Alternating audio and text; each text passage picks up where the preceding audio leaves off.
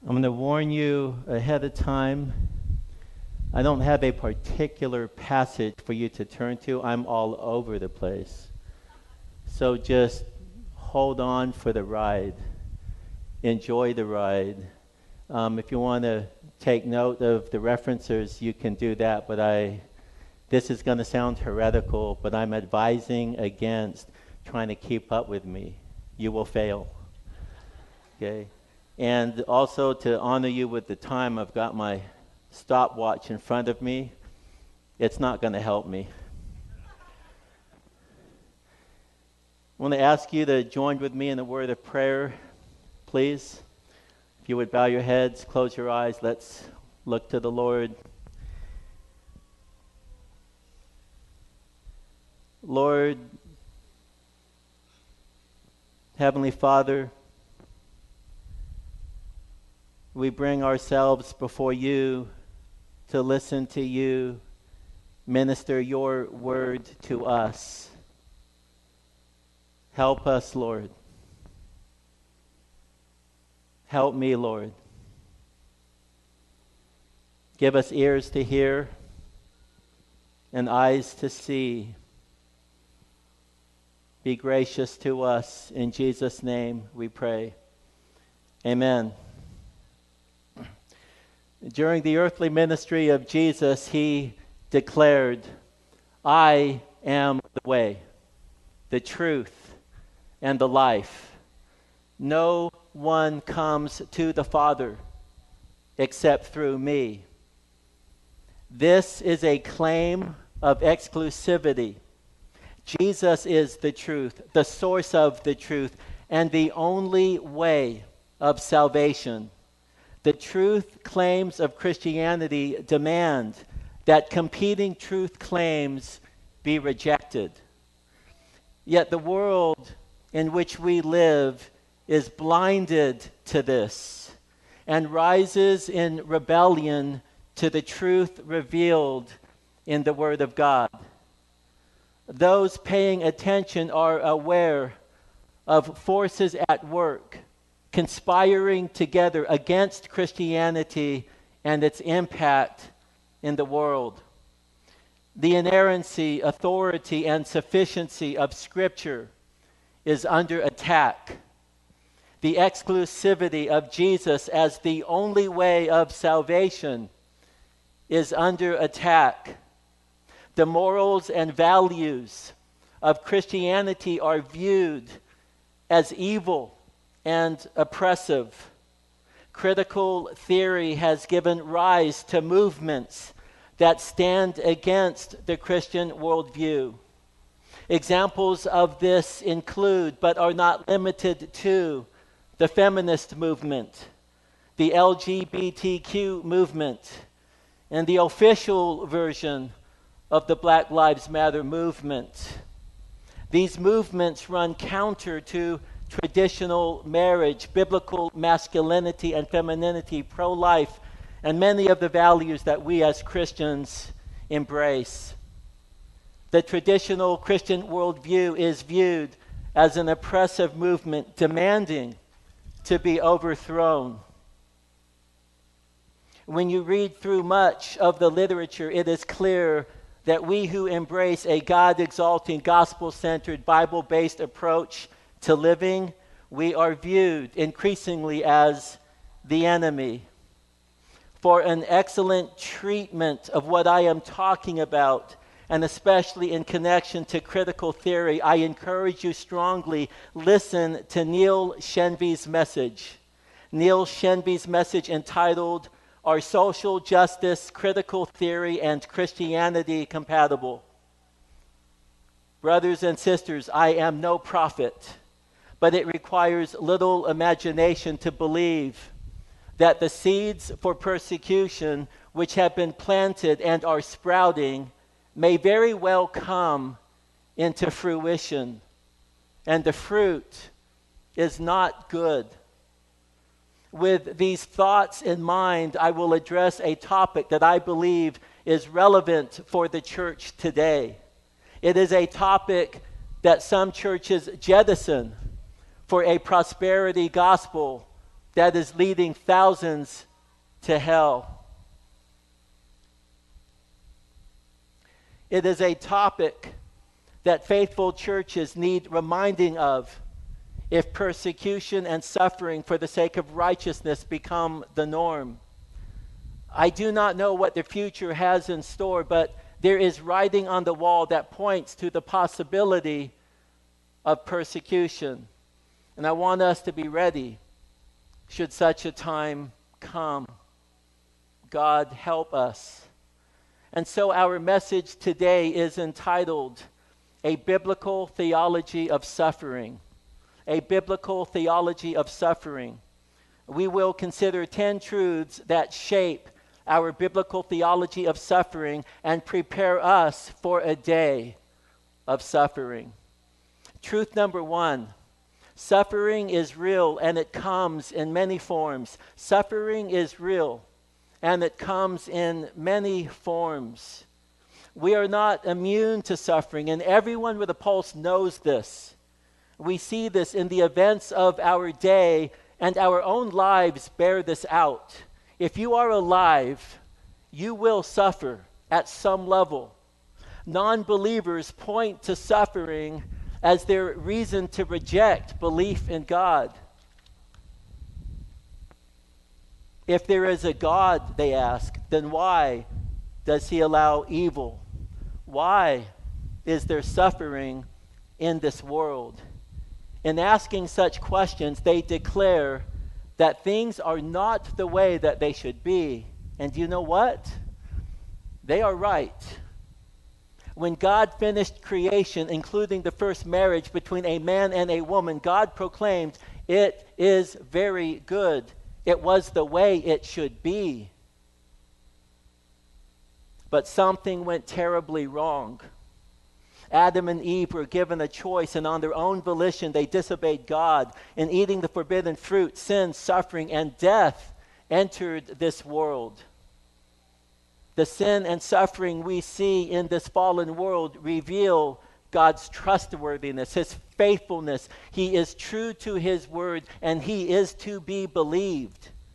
God had declared that Adam was free to eat from any tree in the garden, but he was not to eat from the tree of the knowledge of good and evil. God warned Adam that the day he eats from that tree, that he would surely die. That is exactly what happened. When Adam and Eve ate the forbidden fruit, death entered the world. They died spiritually and years later died physically. Adam and Eve should have trusted the Lord. They should have taken him at his word. Their failure serves as reason for suffering in this fallen world. We respond, therefore, to the objection that things are not the way they should be with agreement. We agree. And the reason we give for things not being what they should be is the fall. But we have hope. We have hope. And our hope is that for those in Christ, a day will come when sin and suffering will come to an end. It will cease. But that day is yet in the future. In the meantime, we must keep the following truths in mind. Truth number 2, the righteous are not immune to suffering. The righteous are not immune to suffering. Preachers of the prosperity gospel will tell you God wants you healthy and wealthy. If you are not prospering, they say, it is because you lack faith. For an excellent treatment regarding the danger of prosperity teaching, I encourage you, please, watch the documentary, American Gospel, Christ Alone. That will be time well worth spent. The American Gospel, Christ Alone. I repeat, the Bible teaches that the righteous are not immune to suffering. Abel was a righteous man. He suffered. Jesus refers to the blood of righteous Abel. The writer of Hebrews in Hebrews 11:4 describes Abel as righteous by virtue of offering sacrifices to God in faith. Abel was Adam and Eve's second-born son who was murdered by his jealous and hateful brother. The righteous are not immune to suffering. Job is another Old Testament example of a righteous man who suffered.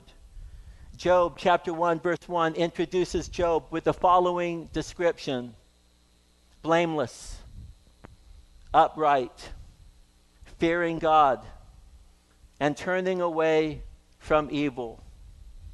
Job was blessed with 7 sons, 3 daughters, and material wealth. He prospered materially. Chapter 1 verse 3 declares Job was the greatest of all the men in the East. In chapter 1 verse 8 we read Satan's first dialogue with the Lord. The Lord directs Satan's attention to Job, declaring, "Have you considered my servant Job? For there is no one like him on the earth, a blameless and upright man, fearing God and turning away from evil." Satan accuses Job and is granted permission to attack Job's livestock, servants, and children. Job's testing was severe. Yet Job responds to his suffering with these words. Job chapter 1 verse 21. "Naked I came from my mother's womb, and naked I shall return. The Lord gave, and the Lord has taken away. Blessed be the name of the Lord." And verse 22 tells us through all of this, Job did not sin, nor did he blame God. Despite Job's righteousness, he suffered. And then Satan engages the Lord in a second dialogue regarding Job. In Job 2:3 we read, "The Lord said to Satan, 'Have you considered my servant Job? For there is no one like him on the earth, blameless and upright man, fearing God, turning away from evil.' And he still holds fast his integrity. Although you incited me against him to ruin him without cause." Satan answered the Lord and he said, "Skin for skin, yes, all that a man has he will give for his life. However, put forth thy hand now, touch his bone and his flesh. He will curse thee to thy face." So the Lord said to Satan, "Behold, he is in your power. Only spare his life." God permits Satan to inflict Job with severe physical pain. He did not have the coronavirus, but he was left with a body buried in boils. And to make matters worse, those who should have encouraged Job ministered condemning counsel. The reason you suffer is because there is sin in your life. Do right, and all will be well. Their faulty theology could have been disastrous to Job. But Job had enough soundness to his thinking that empowered his ability to persevere. For Job, suffering was not the result of personal sin in his life. And so we observe that the righteous are not immune to suffering. And need I tell you that the Lord Jesus himself serves as the ultimate example, the ultimate proof that the righteous are not immune to suffering. Well, let us move to truth 3. Number 3, Jesus promises that those who follow him will suffer. Jesus promises that those who follow him, they will suffer. In Matthew 5:44, Jesus says, "I say to you, love your enemies and pray for those who persecute you." The implication here is that his people would have enemies. They would be persecuted. We are told to love and to pray for those who persecute us. Mark 10:29, Jesus says, "Truly I say to you, There is no one who has left house or brothers or sisters or mother or father or children or farms for my sake and the gospel's sake, but that he shall receive, and part of what he says here is persecutions. Following Christ is linked to persecution. John 15:20, Jesus says, remember the word that I said to you. A slave is not greater than his master. If they persecuted me, they will also persecute you. And Jesus instructs us through the writers of the epistles. 2 Timothy 3:12 we read, and indeed, all who desire to live godly in Christ Jesus will be persecuted. 1 Peter 5:8, be of sober spirit, be on the alert. Your adversary, the devil, prowls about like a roaring lion, seeking someone to devour. It is clear, because of the fall and through the teachings of Christ and the early church, that we should anticipate suffering. Now, granted, we here in the United States have been blessed for decade after decade after decade. But as I have indicated before, there is no guarantee that such blessings will continue forever. Well, let us turn to truth 4 for our encouragement, especially as we think through suffering for the sake of righteousness. Suffering is useful for accomplishing God's purposes. Suffering is useful for accomplishing God's purposes. Joseph is a classic example of God allowing suffering for the sake of a greater good. His brothers had it in mind to kill him, but ended up throwing him into a well and then later selling him into slavery. He was accused by Potiphar's wife of making sport of her, and he was thrown into prison. But the Lord was with Joseph. He ascended to the right hand of Pharaoh, from where he would be instrumental in saving the lives of his brothers who betrayed him. The events in Joseph's life culminate in some astonishing things that he said to his brothers. Listen to what he says in Genesis 50:19 through 20. Am I in God's place? Am I in God's place?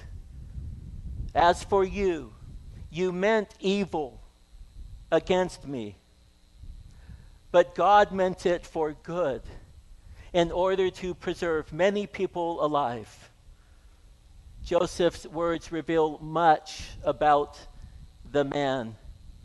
He had a firm grasp on the sovereignty of God, and he did not cop an attitude when difficulty came his way. He understood that the Lord was to be exalted regardless of what he allowed to happen. Joseph understood that God uses trials for good. He had no idea of the good that the Lord was up to when he was thrown into the well. He could not have looked into the future to see the good when accused of making sport of a man's wife. He was betrayed, abandoned, isolated, falsely accused, unjustly treated. He was sinned against. He did not retaliate. He trusted God, and he remained faithful to God. God had his back. At the end of the day, Joseph responded to his brothers with loving words. He directed them to the one who is greater than he.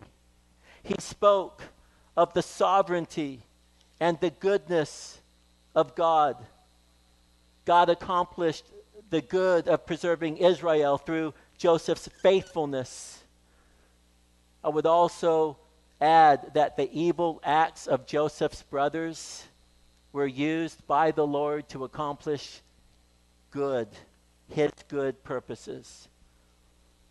And God accomplished a good work in Joseph as well, which brings us to truth number 5.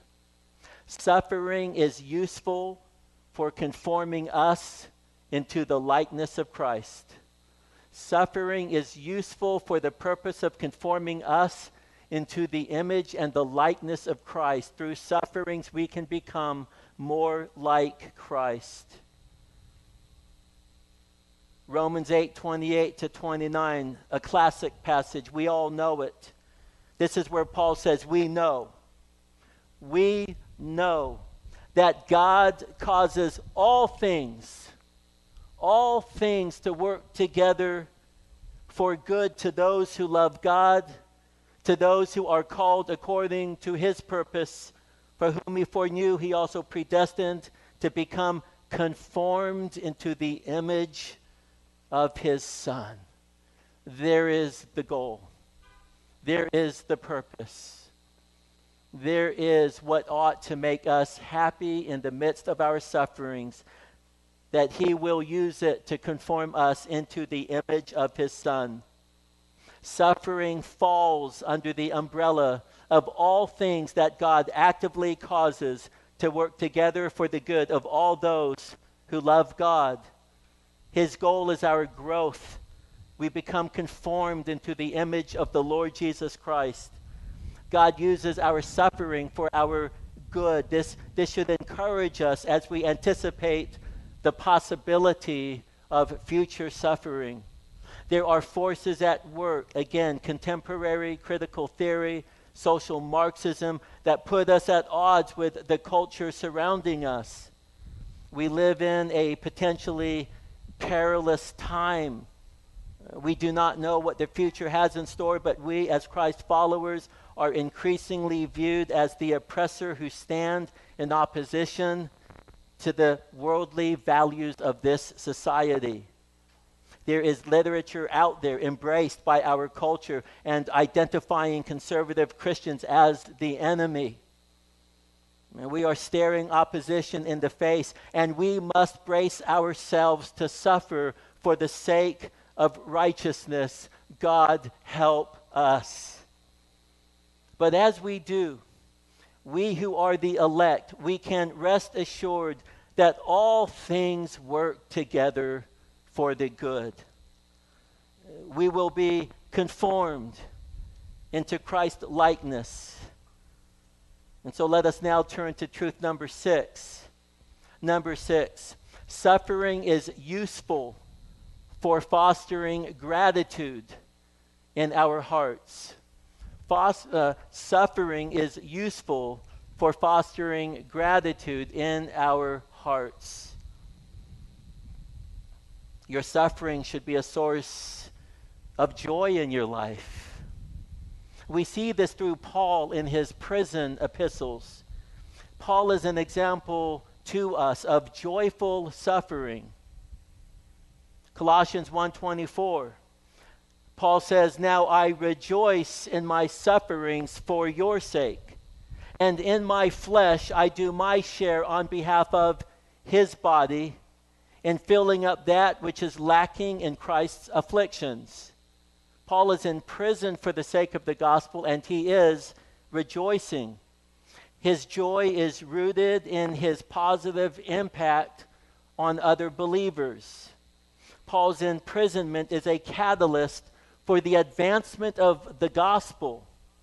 In Philippians 1:2, Paul says, "Now I want you to know, brethren, that my circumstances have turned out for the greater progress of the gospel, so that my imprisonment in the cause of Christ," he's suffering for the sake of righteousness, he's suffering for Christ, "my imprisonment in the cause of Christ has become well known throughout the whole Praetorian Guard and to everyone else."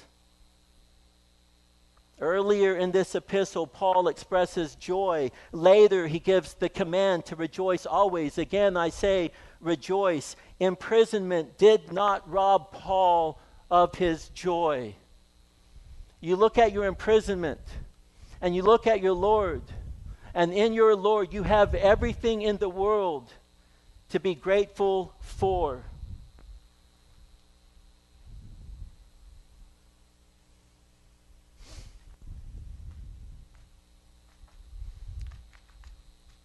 First Peter 4:13 tells us But to the degree that you share in the sufferings of Christ, share in the sufferings of Christ, keep on rejoicing, so that also at the revelation of his glory, when he is revealed in glory, you may rejoice with exaltation. There is a correlation between suffering for the sake of righteousness and joyfully enduring, and the amount of joy that we might experience in the future when he returns. Our hearts will explode as a result of having suffered for righteousness' sake. When we come into his presence, there will be joy inexpressible, full of glory. Our hearts will explode in joy. That's part of the reward for our suffering.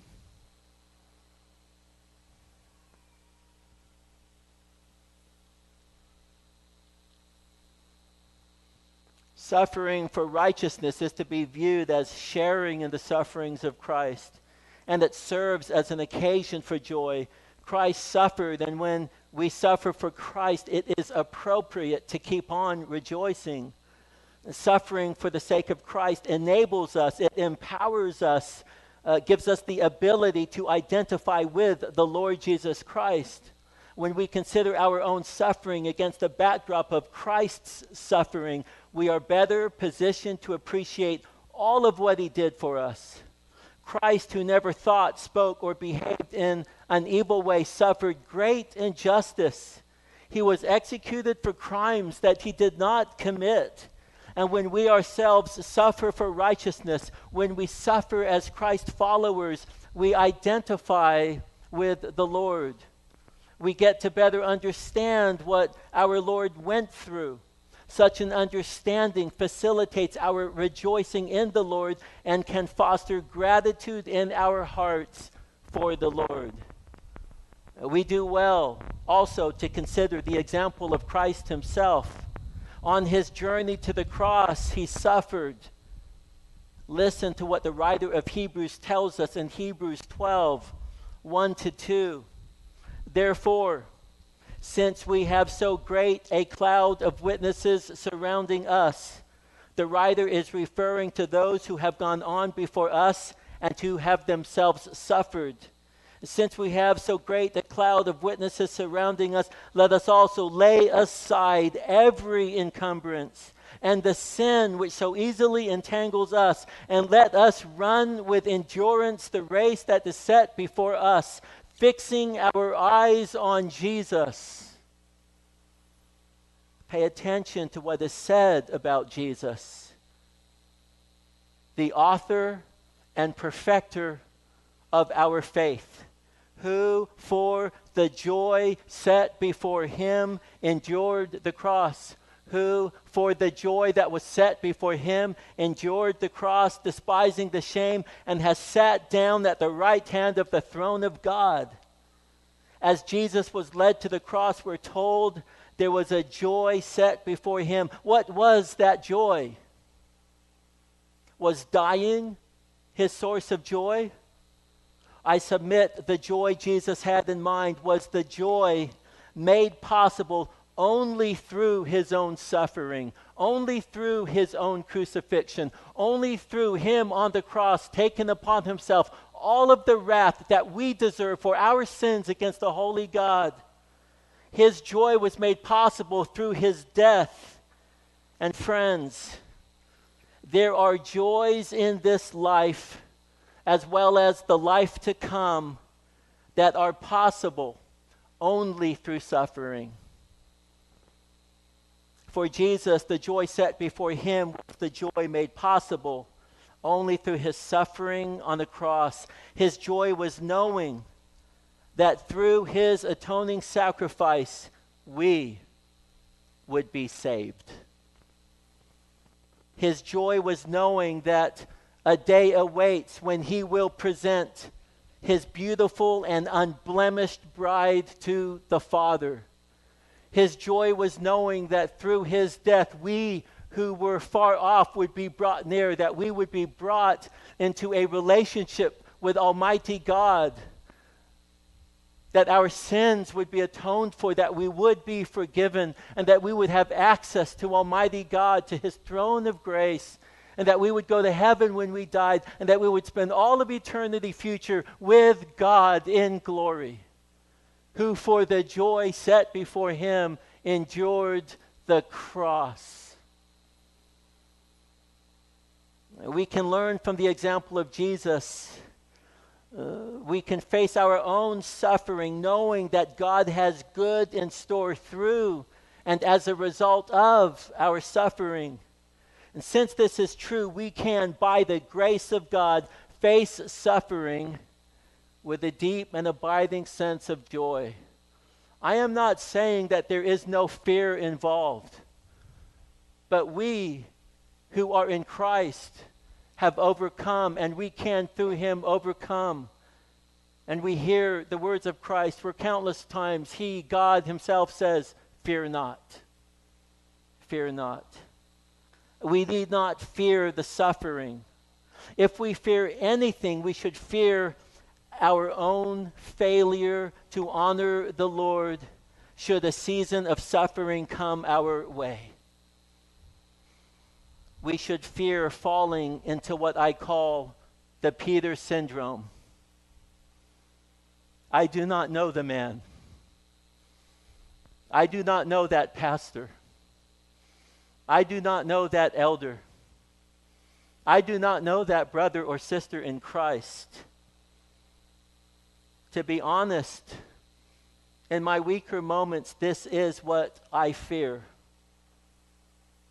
But I remind myself that when the time of suffering should come, the Lord will at that time give me the grace I need to endure it.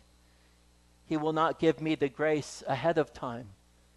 He will give me the grace on time. The indwelling Spirit is praying, and he will empower me. And Christ sits on his throne as my advocate, and he is praying for me. He is praying for you, and his prayers will be answered in the affirmative. By faith, we know that belonging to Christ, those who belong to Christ will persevere and prevail. This was Paul's concern in Philippians 1:19-21. Listen to what he says. I know that this shall turn out for my deliverance. The this that he is referring to is being in prison for the sake of righteousness. Okay, he's in prison. He does not know what awaits him. He is thinking that perhaps he is going to have his head chopped off, be executed.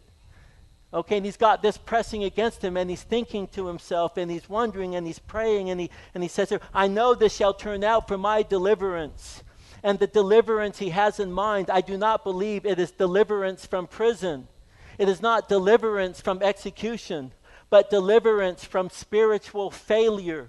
Deliverance from bringing reproach and shame on the name of Jesus. He says, this will turn out for my deliverance through your prayers. He believes he is strengthened through the prayers of the saints and the provision of the Spirit of Jesus Christ. He believes that God, the Spirit who indwells him, will empower him to be victorious. He says, according to my earnest expectation and hope, that I shall not be put to shame in anything. That was his fear, that I might do something to bring shame upon my Lord.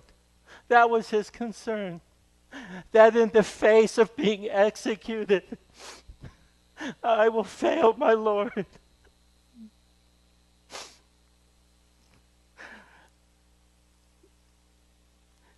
But that with all boldness,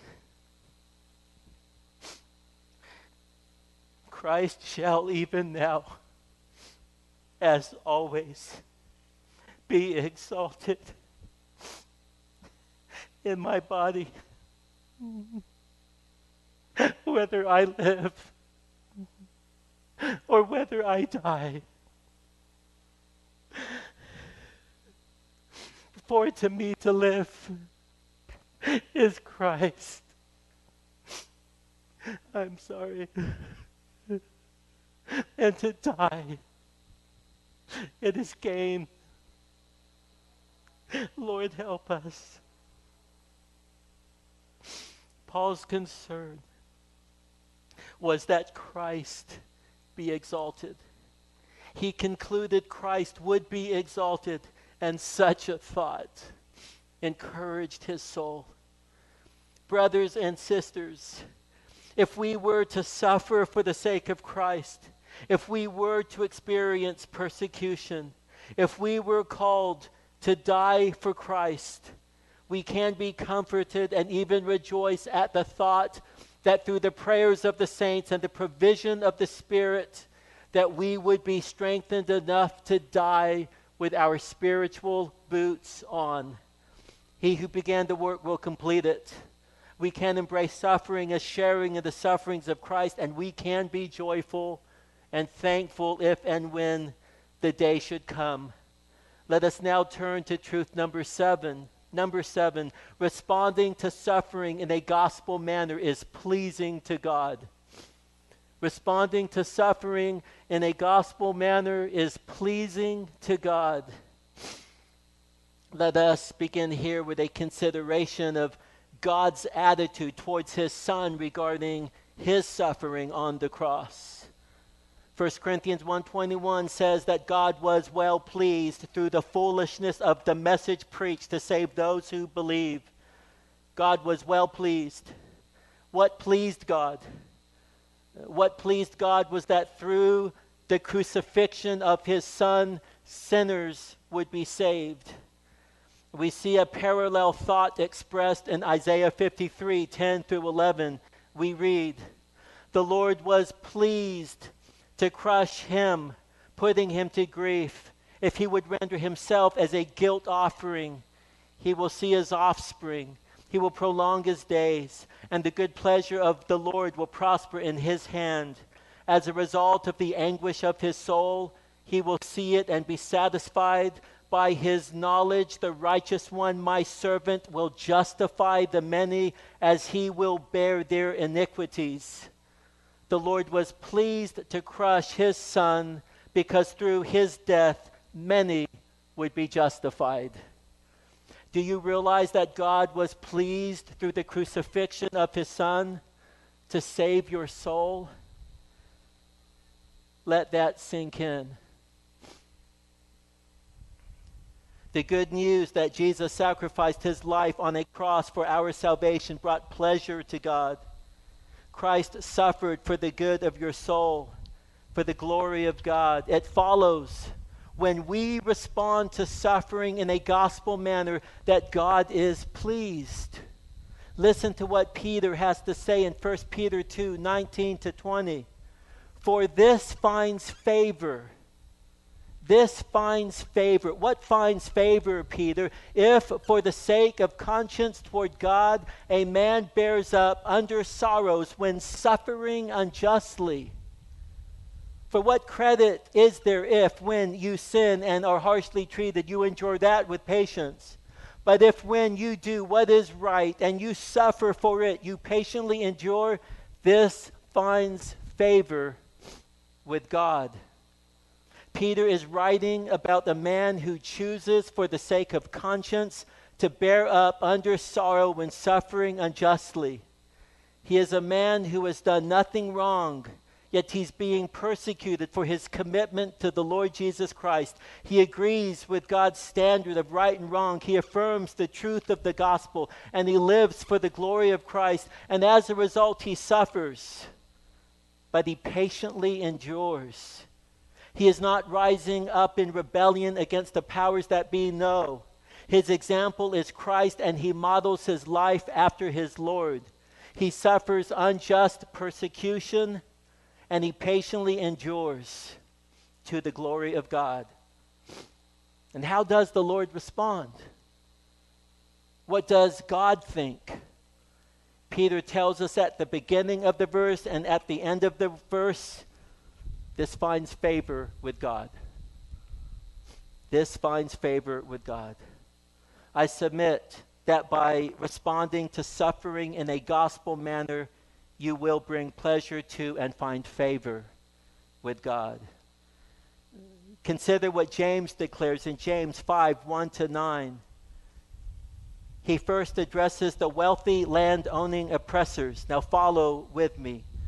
James 5:1, "Come now, you rich, Weep and howl for your miseries which are coming upon you. Your riches have rotted, and your garments have become moth-eaten. Your gold and your silver have rusted, and their rust will be a witness against you and will consume your flesh like fire. These are words of judgment. It is in the last days that you have stored up your treasure. Behold, the pay of the laborers, the workers who mowed your field, and which has been withheld by you, cries out against you, and the outcry of those who did the harvesting has reached the ears of the Lord of Sabaoth.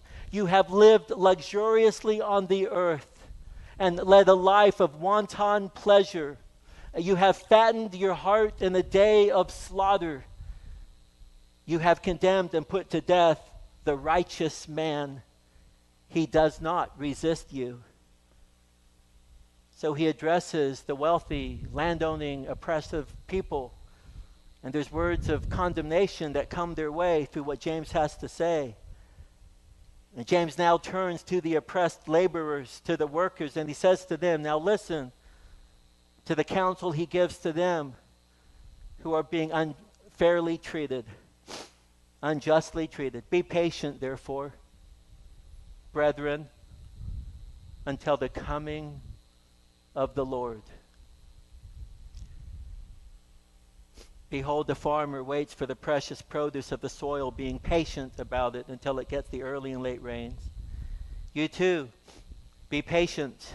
Strengthen your hearts, for the coming of the Lord is at hand.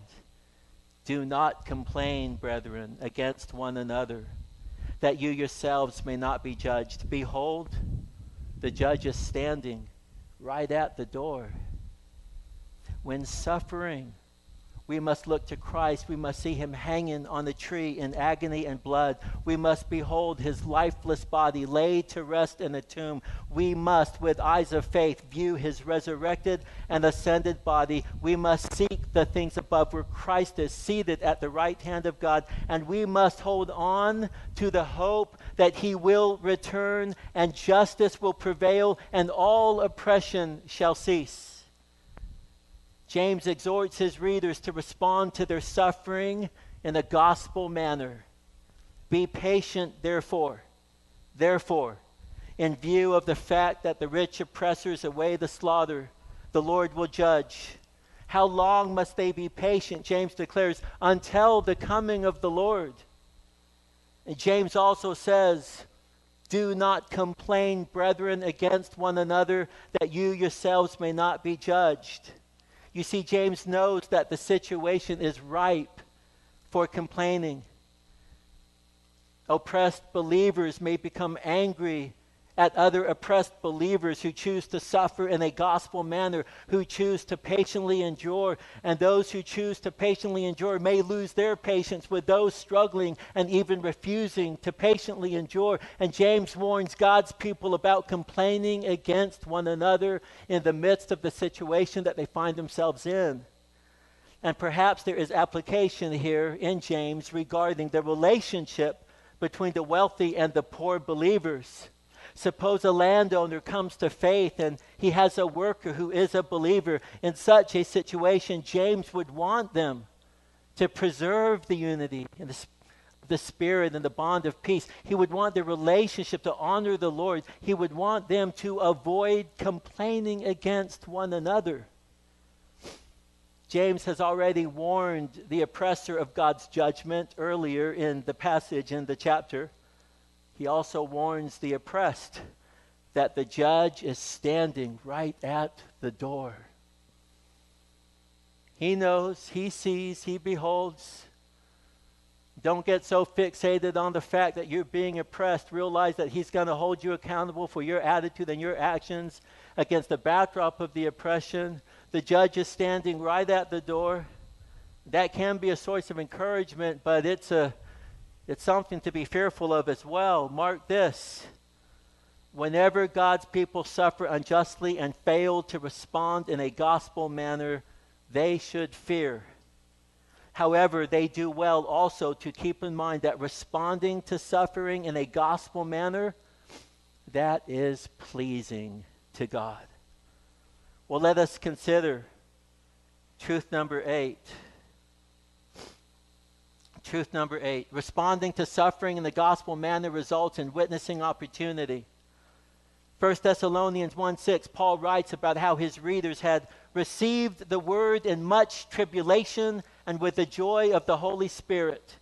In 1:7-8, Paul describes how the Thessalonians became an example to all of the believers in Macedonia and in Achaia, and how as a result, the word of the Lord has sounded forth. And this illustrates the fact that God opens doors of witnessing opportunity when we respond to suffering in a gospel manner.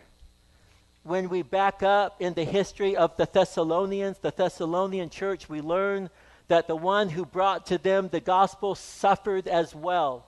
The Apostle Paul brought this fact to their attention in 1 Thessalonians chapter 2, 1-2, where he says, "You yourselves know, brethren, that our coming to you was not in vain, but after we had already suffered and been mistreated in Philippi, as you know, we had the boldness in our God to speak to you the gospel of God amid much opposition." The Thessalonians observed in Paul how he responded to suffering in a gospel manner, and they were willing themselves to do the same. Such suffering, rather than hinder, served to advance the spread of the gospel.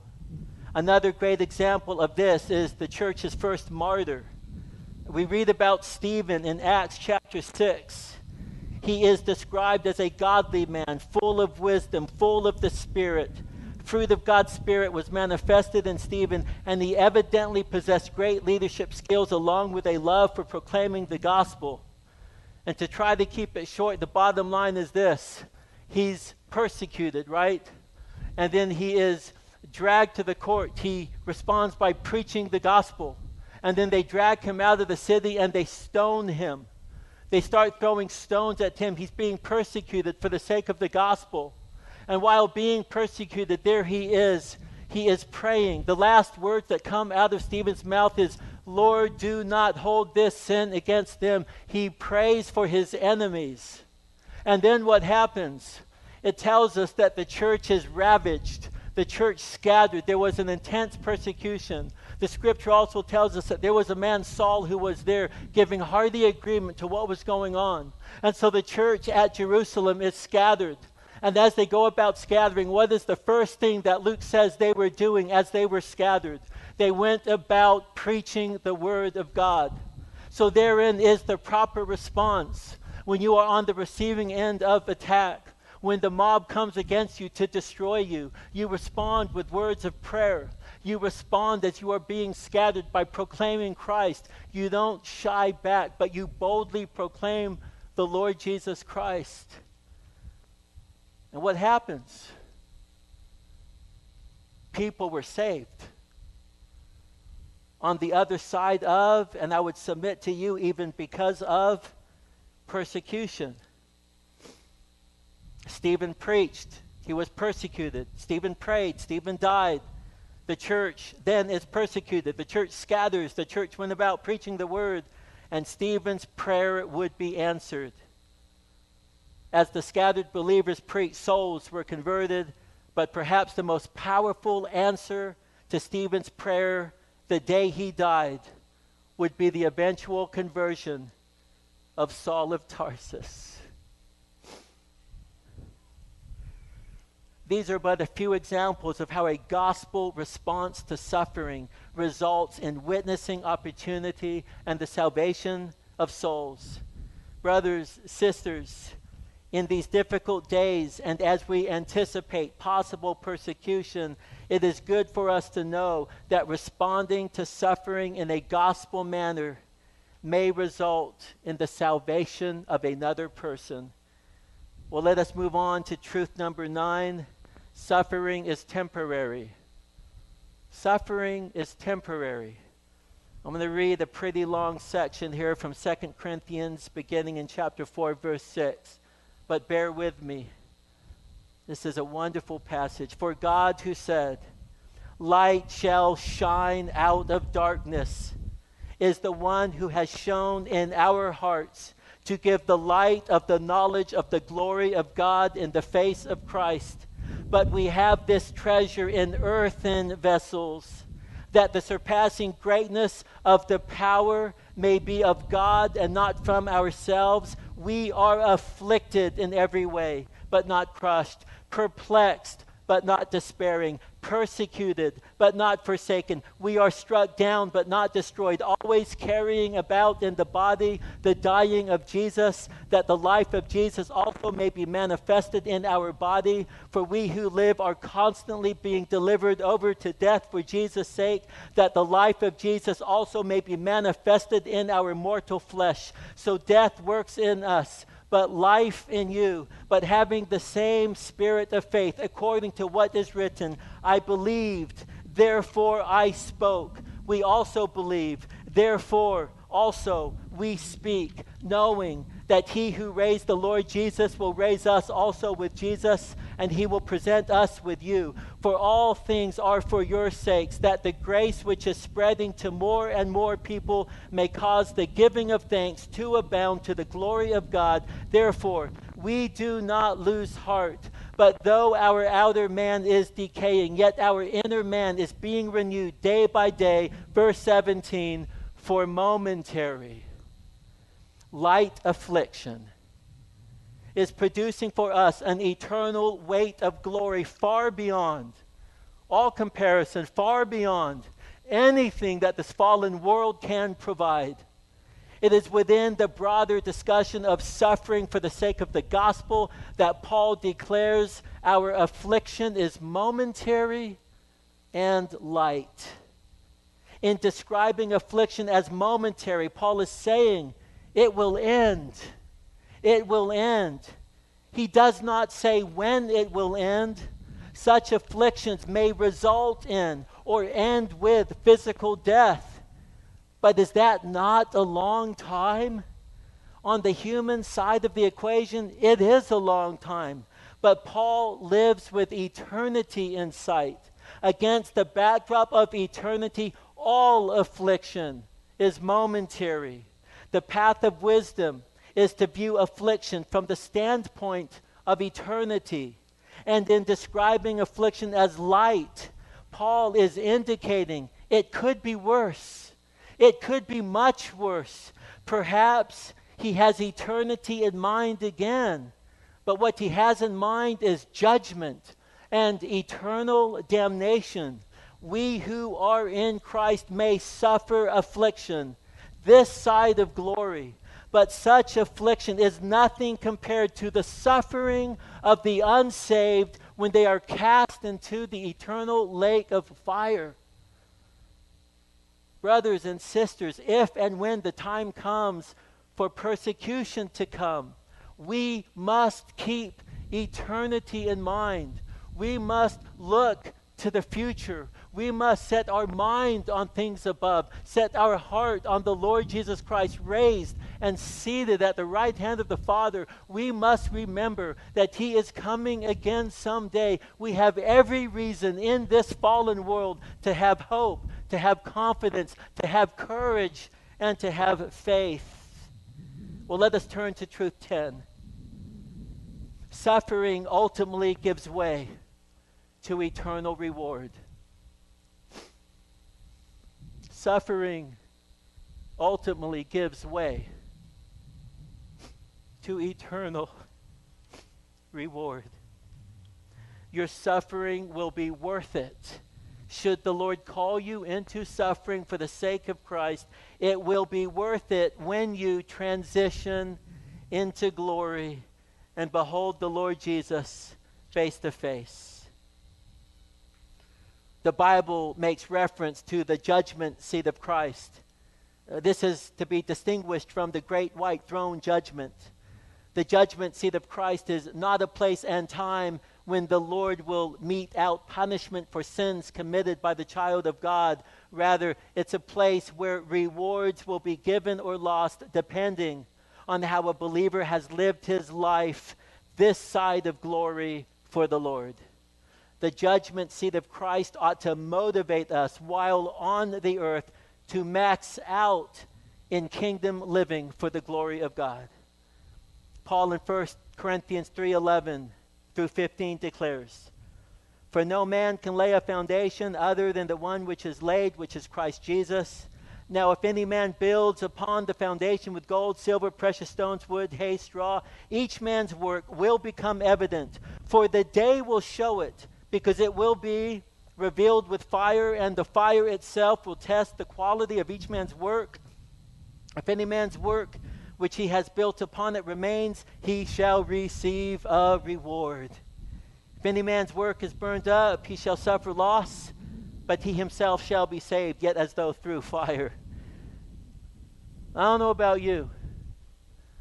I would not mind receiving heavenly reward from the Lord. I would not mind standing before him on that day and hearing him say to me, "Well done, good and faithful servant." And this passage here infers we will be rewarded for the quality of how we lived our life and the impact we had on others. We have the hope of reward. And we will be rewarded for how we stewarded the sufferings that the Lord has brought our way. Hear what Paul says to the Corinthians, 2 Corinthians 5, 9 to 10. Therefore also we have as our ambition, whether at home or absent, to be pleasing to the Lord. For we must all appear before the judgment seat of Christ, that each one may be recompensed for his deeds in the body, according to what he has done, whether good or bad. Here Paul tells us our ambition must be to please the Lord, to honor him. Our motivation is that we must all appear before the judgment seat of Christ. Friends, remember that the day is coming when you will stand before the Lord.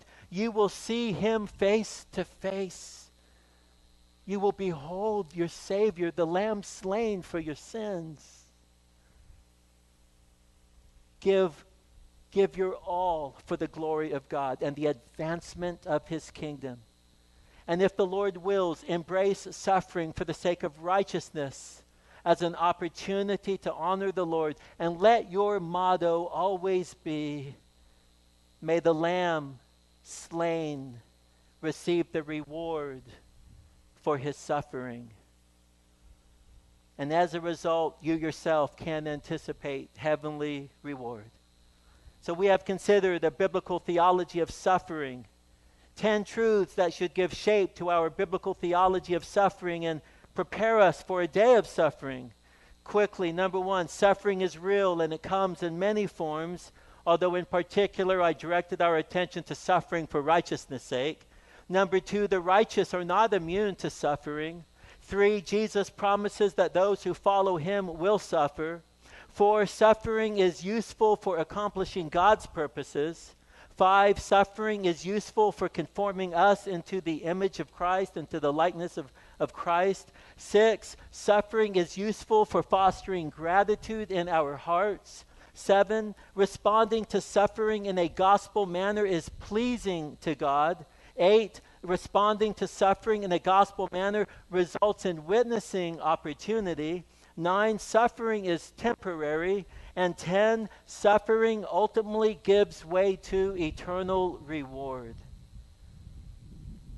Brothers and sisters, as we embrace a biblical theology of suffering, we are doing nothing new. There are those who have blazed the trail ahead of us.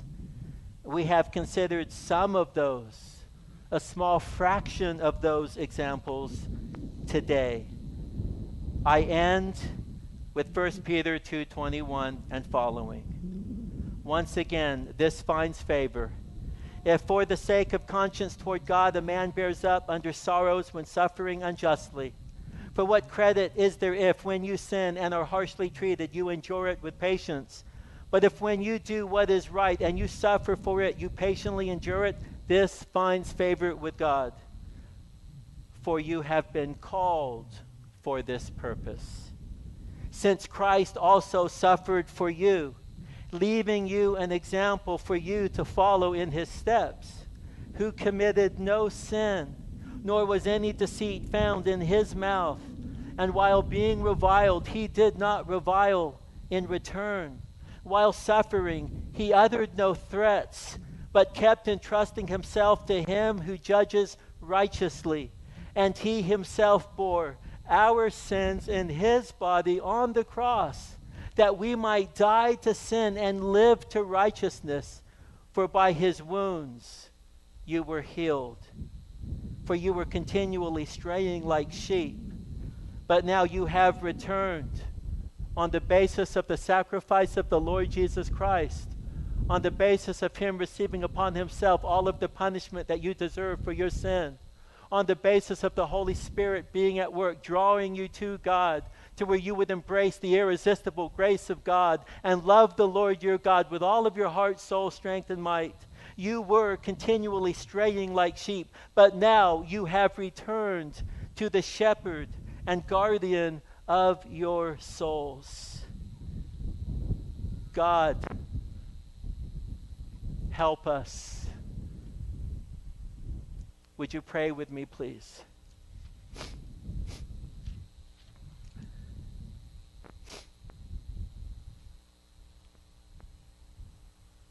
Lord, we sang the words earlier today. Lord, you are more beautiful than silver, more costly than gold, more precious. Lord, you are the precious one, the beautiful one. Lord, apart from you, we are ugly. But because of you, Lord, wonder of wonders, we have been made beautiful in Christ. To you alone be glory. And Lord, we pray, Lord, that you would see fit to bring about an awakening in this nation. We stand together before your throne of grace, Jesus, and we pray. We pray for mercy. We pray, Lord, that you would visit us in compassion and kindness as a nation. We pray, Lord, that where there is sin, there would be repentance and brokenness and weeping and mourning and wailing. We pray, Lord, that there would be a repentance that sweeps through our hearts. Let it begin in me. Let it begin in the elders. Let it begin in this church, Lord. Let it begin in this city, in this nation, Lord. Have mercy on us, Lord. Forgive us for the many ways that we have sinned against you, Lord. Let us all recognize, Lord, the sin that we ourselves are guilty of. And let us be careful to repent where repentance is needed of our own sins committed against you and even against others, Lord. Help us to be found faithful. But Lord, should the day come and should persecution come knocking at our door, if we should be persecuted for the sake of Christ, Lord, let us stand firm. In Jesus' name we pray. Amen.